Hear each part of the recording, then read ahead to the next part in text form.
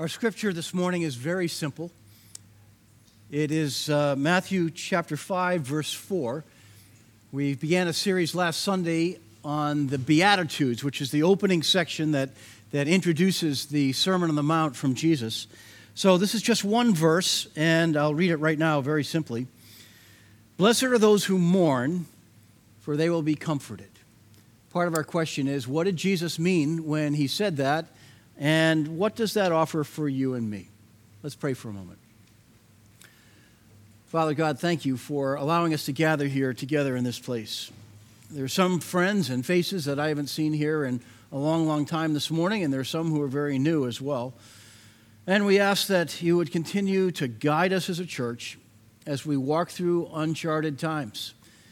We're living in a time when there are still concerns that folks have for a variety of reasons about health and about safety, and at the same time we are moving forward in trying to reclaim life and to re-enter. Some things are the same and some things have changed, and that's the way our world works. And so we ask that you would allow us to make the most of the things that have remained the same, and you would also equip us to deal with changes that continue to come and that continue to present us both new opportunities and new challenges in life. Lord, we thank you for these promises in the Beatitudes. We thank you that there are blessings that you do offer to your people. And even though these are unusual blessings that often come in ways that make people think hard or to think in ways that are new, we pray that you will open our eyes and our ears and our hearts to the truth that Jesus expresses and to how he wants us to draw nearer and nearer to him. Lord, I pray that you will watch over every person who is here today and that you will continue to guide us along the pathways that you have been directing us in. There are some who are here who are very new to faith and who are taking those first early steps, and we pray that you will continue to encourage them. There are some here this morning who are asking questions and kicking the tires and trying to figure out if there are reasons to put their faith in you and to trust you, which is so hard sometimes when people have been burned. And there are many of us here who have been walking with you for a long time. And we ask that you will continue to increase our knowledge and our understanding and even more our experience of the living God. And that as we worship together and as we laugh together, as we read Scripture together and pore over its meaning, we ask that you would continue to transform our hearts and minds and make us more like Jesus. We thank you that there are miracles that you still work in our hearts today and in our lives. And so, Lord, we invite your presence not only into this room, but into our very souls today. In Jesus' name, amen.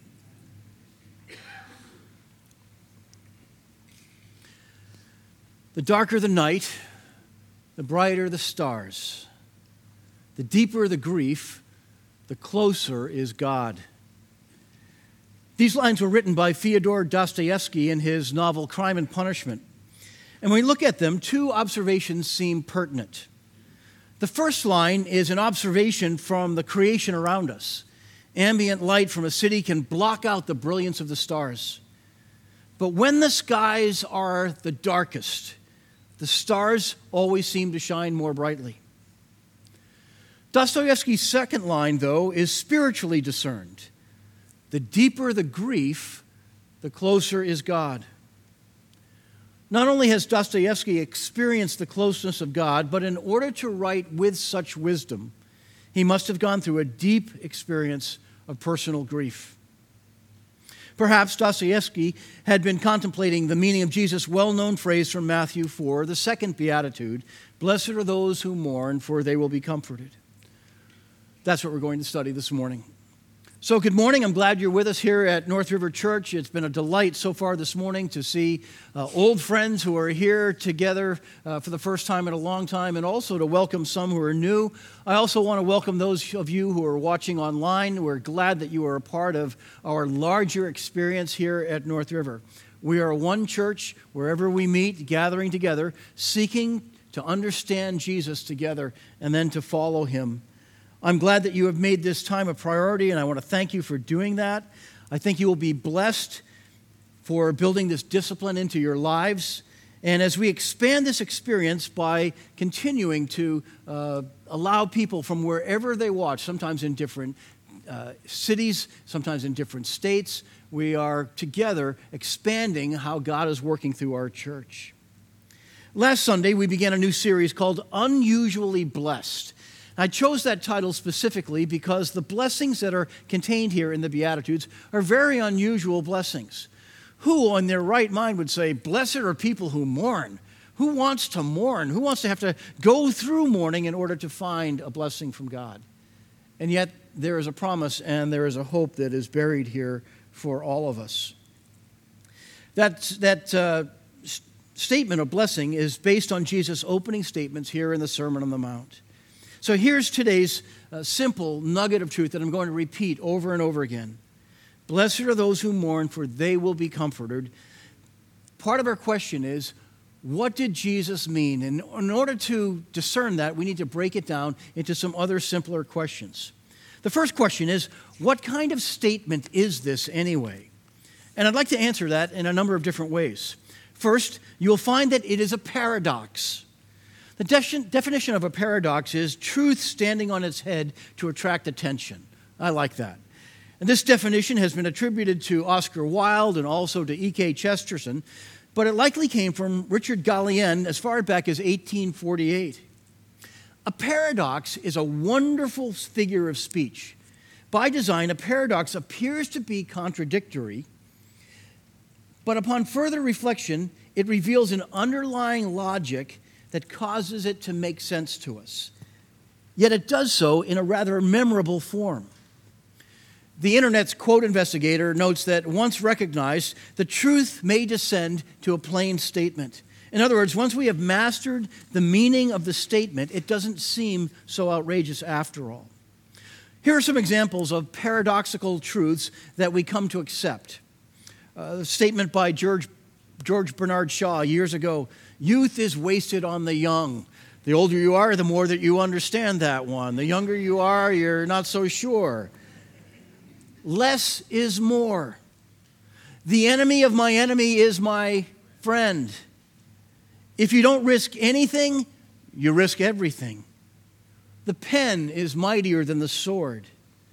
The best way out is always through. The louder you are, the less they hear. Or my favorite, the only constant is change.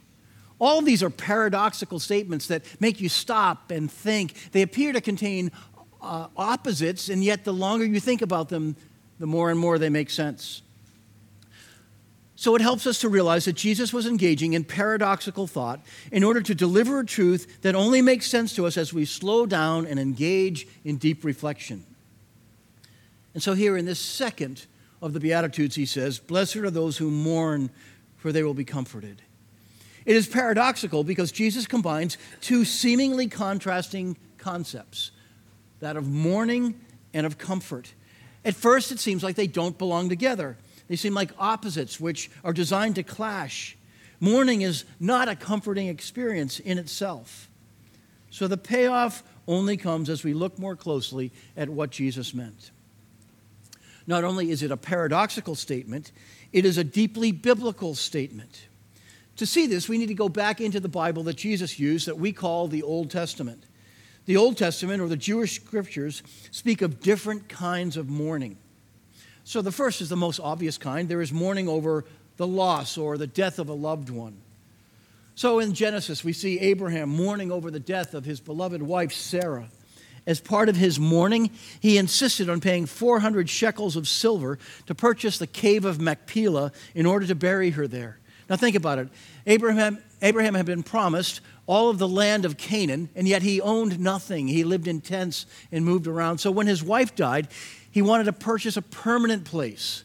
And the local resident said, Abraham, you're a great man. We'll give you this cave. You don't have to pay us for it. And he insisted on paying for that land. He didn't want to take anything that didn't belong to him prematurely. But he also wanted to have a place where he could come back and he could remember.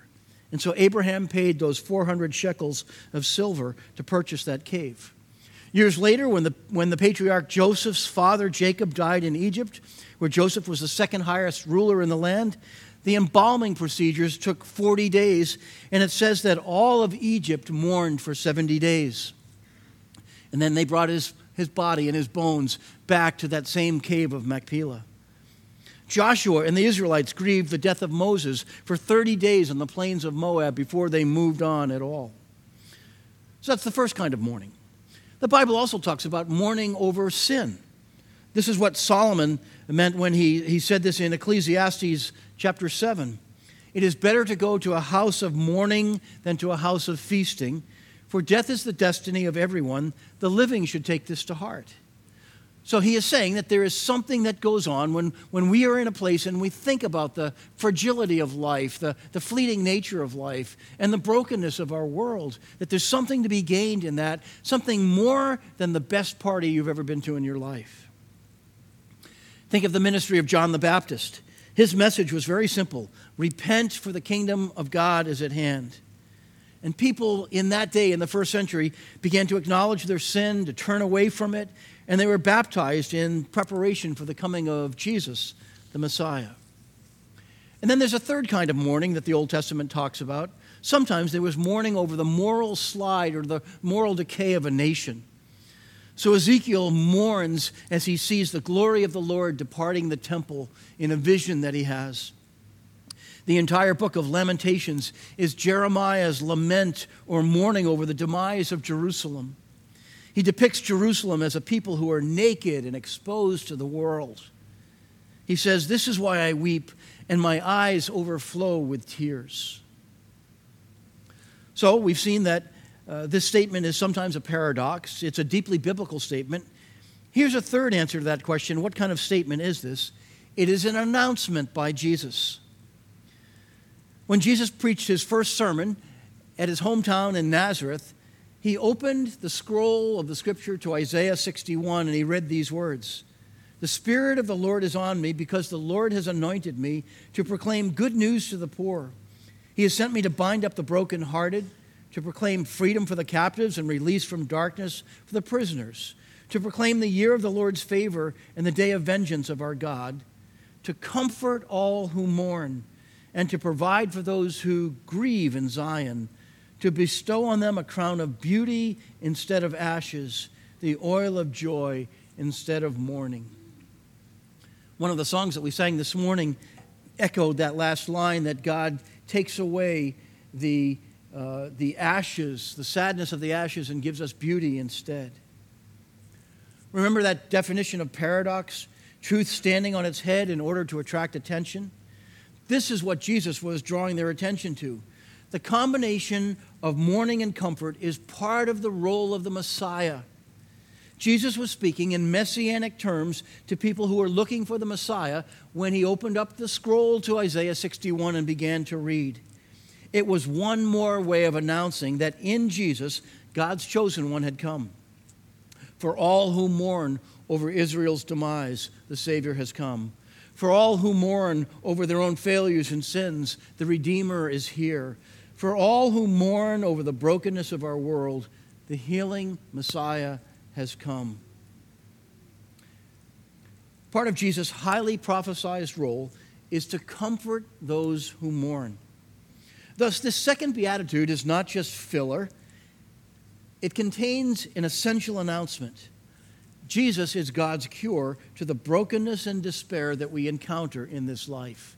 And his presence with us transforms even the darkest moments when we invite him into our lives. Fourth, this statement is a promise for the Christian.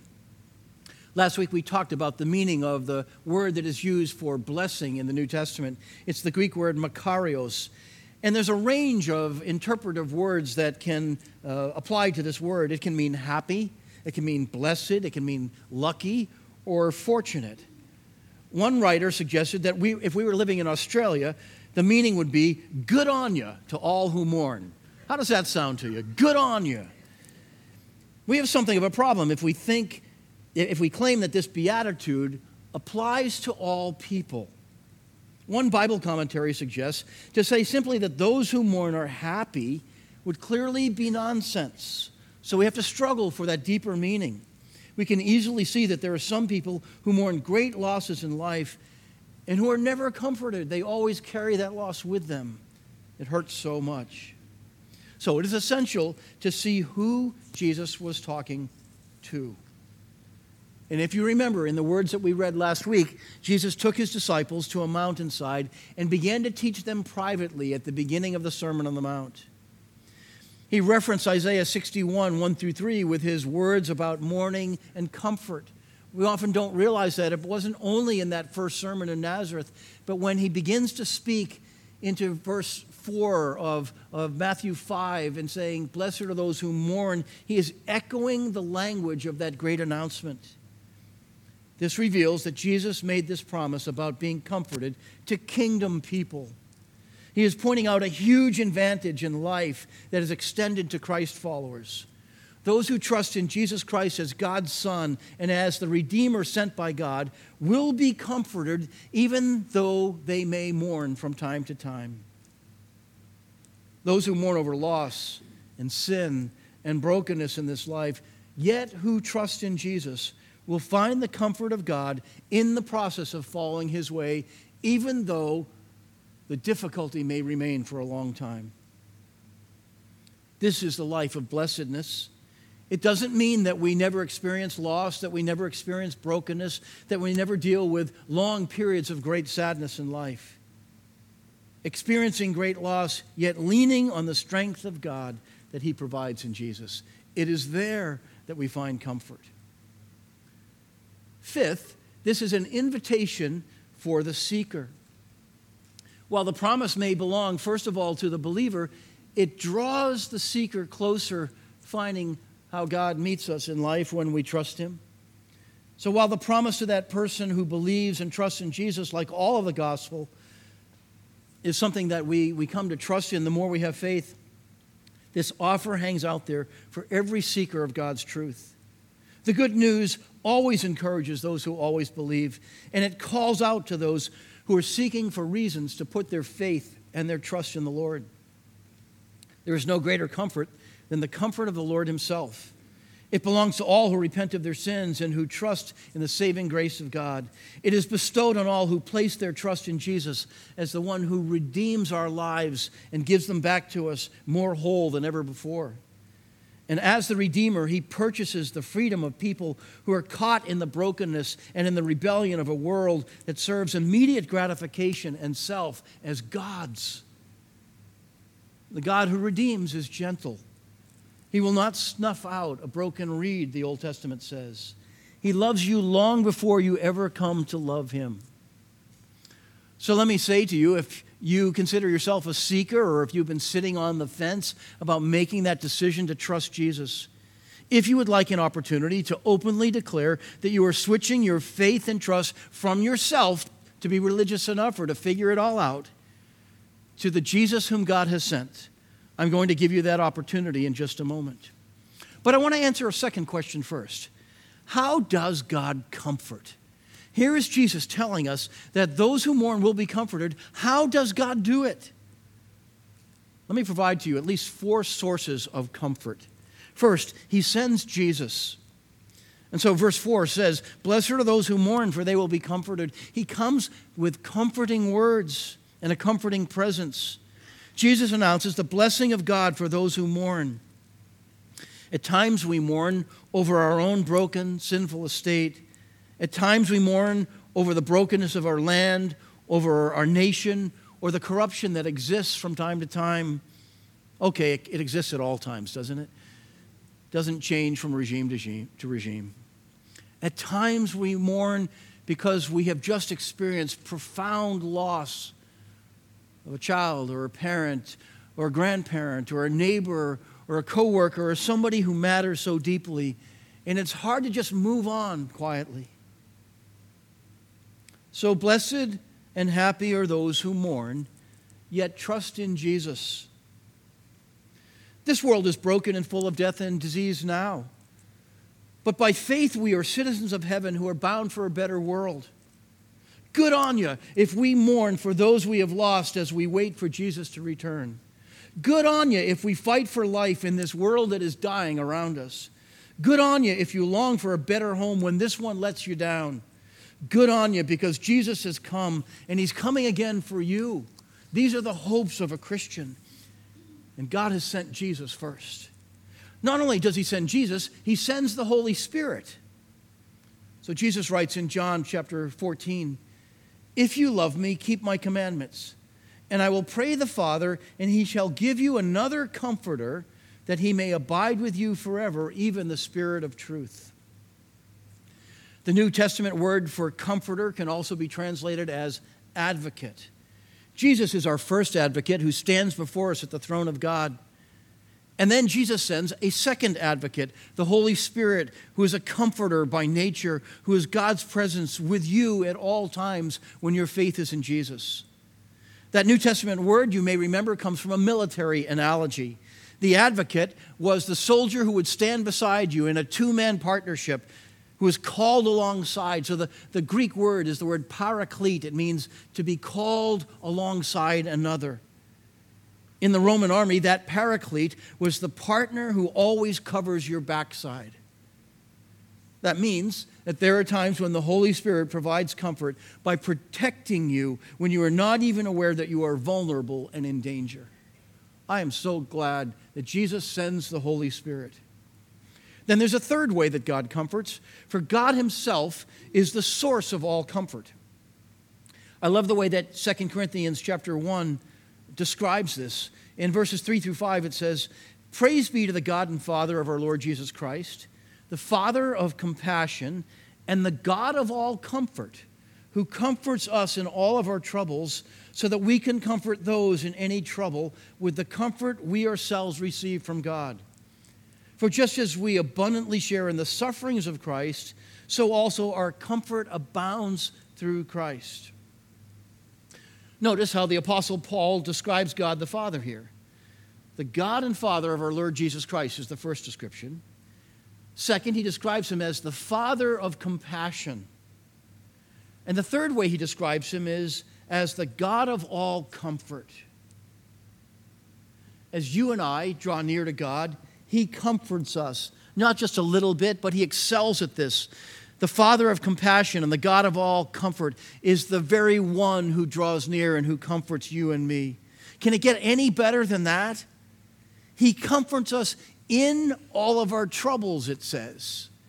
So sometimes, while you and I want to push times of trouble away, the hidden promise is that he draws nearer than ever in those moments of great distress in life.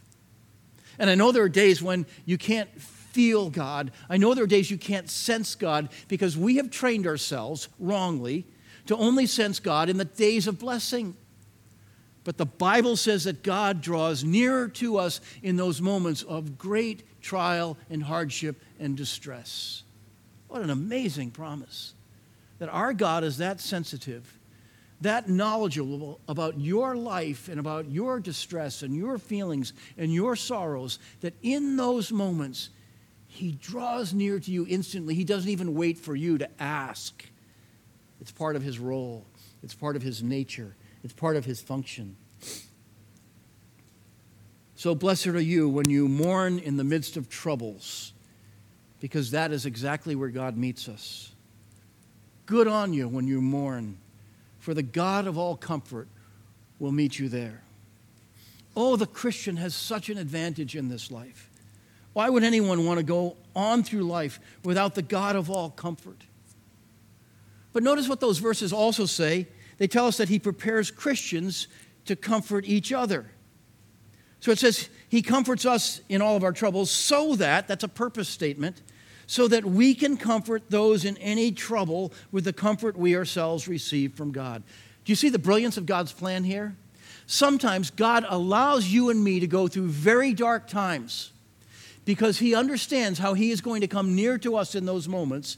And in those moments, he is not only comforting us deep within at that place of need, he is preparing you to offer that same comfort that you have found to somebody else who is in your life and within your reach, so that you can give away the very comfort that he gives to you. And as you give it away, he will resupply more. That's the brilliance of what he does. And he brings other Christians into that comforting work. So he sends Jesus.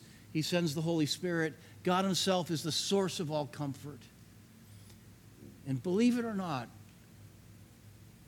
as many mistakes as we make in life, we are increasingly equipped. This thing is fighting with me. We are increasingly equipped to comfort others as he draws near to us. Maybe we could then take one of those alternate meanings of the word makarios, or blessed. Maybe it's meant to mean fortunate are you when you mourn, for you will be comforted.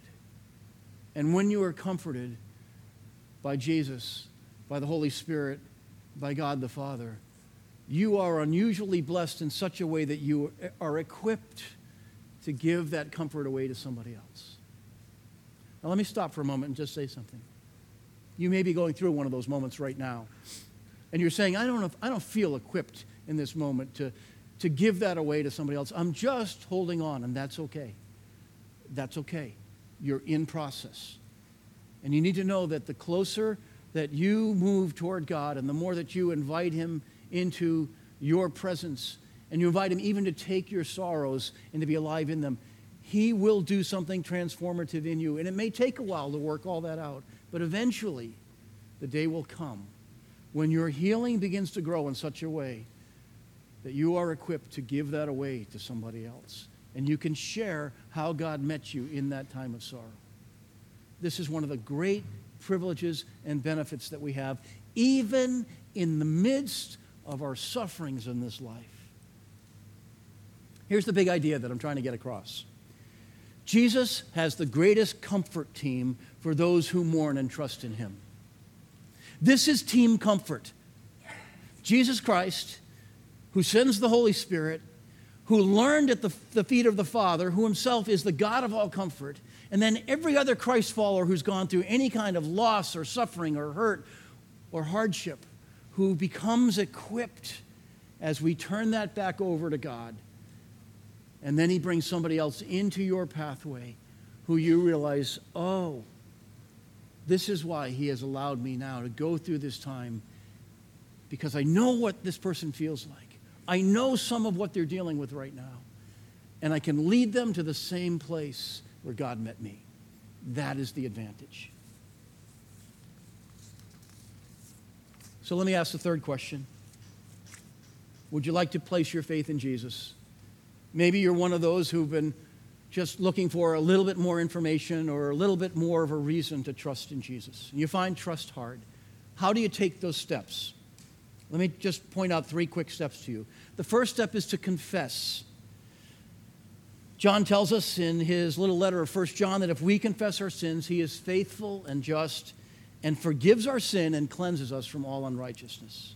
The first step is confess to God. I've messed up. I've sinned against you. I don't know how to clean myself up or perfect myself. God, forgive me. The second step is to believe in your heart. Romans 10:9 says that if you declare with your mouth that Jesus is Lord and believe in your heart that God raised him from the dead, you will be saved.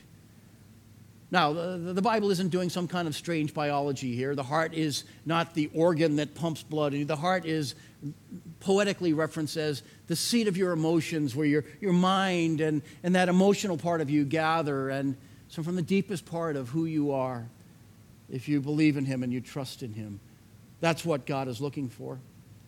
That's the first part. The second part is you need to declare with your mouth. And when you declare what you believe in your heart, you make it known and you speak the truth to yourself and to God. And those words confirm what you believe inside. That's the third step. The third step is to declare with your mouth. Now, we around here, we've learned to call this a transfer of trust, that what actually happens is we get out of the business of saying, I can be good enough, I can be religious enough to save myself or to fix myself and bring myself to God. Instead, there's a slight shift, and you're transferring your trust to the Redeemer that God has sent, who's far better at saving people than you and I will ever be. And when you put your trust in him, God takes you at a handshake deal. He takes your words and he pronounces over you that you are forgiven forevermore, that he sees you as righteous in his sight, and he claims you as his own child, adopting you into the family of God. So how do you do that? You need to say it to God. So I'm going to invite you to pray a simple prayer with me that should flash up behind me here. And if you're willing to, you can whisper it. You can say it out loud. If you're at home, right where you are, in your bedroom or your living room or watching at your computer in your office, if you say words like this to God and you mean it in your heart, your life will change from this day forward. Let's do this now. Lord, I confess that I have sinned and I cannot save myself. But today I receive Jesus as my Savior by placing my trust in him as the Savior and Redeemer you have sent to pay for my sins. Set me free to live a new life in your grace. Help me to grow in my faith and to follow you from this day forward. Amen. Now, if you prayed a prayer like that today or recently, you will soon need to take some next steps in order to continue to grow and mature in your faith. One of those is getting baptized as a believer. I have a young man who spoke to me this morning, and he said, "Are you going to do a baptism sometime soon? I want to get baptized. I have this need to do that." So we'll schedule one in the next few weeks. If you let me know, I'd like to include you in that. And you need to study the Bible. You need to get involved in some kind of a group of people that can help you understand. We call them small groups around here. There are a few that are still meeting through the summer. A whole bunch more will kick off again in September. But I'd love to have you become a part of that. And you need to begin to pray on a daily basis, talking to God, telling him about your day, asking for his help, asking for continued grace in your life. And you will find that he leads you to increasing understanding and grace and strength. Let me pray as we wrap this up for this morning. Father God, thank you for this marvelous statement that appears so short and simple and yet conveys so much to us. Thank you for sending Jesus to tell us that blessed are we when we mourn, for in those moments you draw near. And I pray that for all who are mourning here today over the suffering of a loved one who's still alive, over the loss of a loved one who has passed from this life, over some great momentous and catastrophic event in life, as we mourn, I pray that you will increase our trust in you and in your ways, and in the process that we will find the comfort that you bring into our lives through Jesus, through the ministrations of your Holy Spirit, from you, God, the Father of all compassion, and from those around us who are learning to trust in you more. We pray these things in Jesus' mighty name. Amen. Hey, thanks for being here this morning. We're going to continue to march our way through these Beatitudes. I'm looking forward to coming weeks. Todd is going to take a week in August, and Christy's going to take a week in this series. And Derek Churchill, who's one of our founders of Guywire, is going to take a week too. And together we're going to offer you what we are learning one by one about these Beatitudes. So we're in for a great summer together.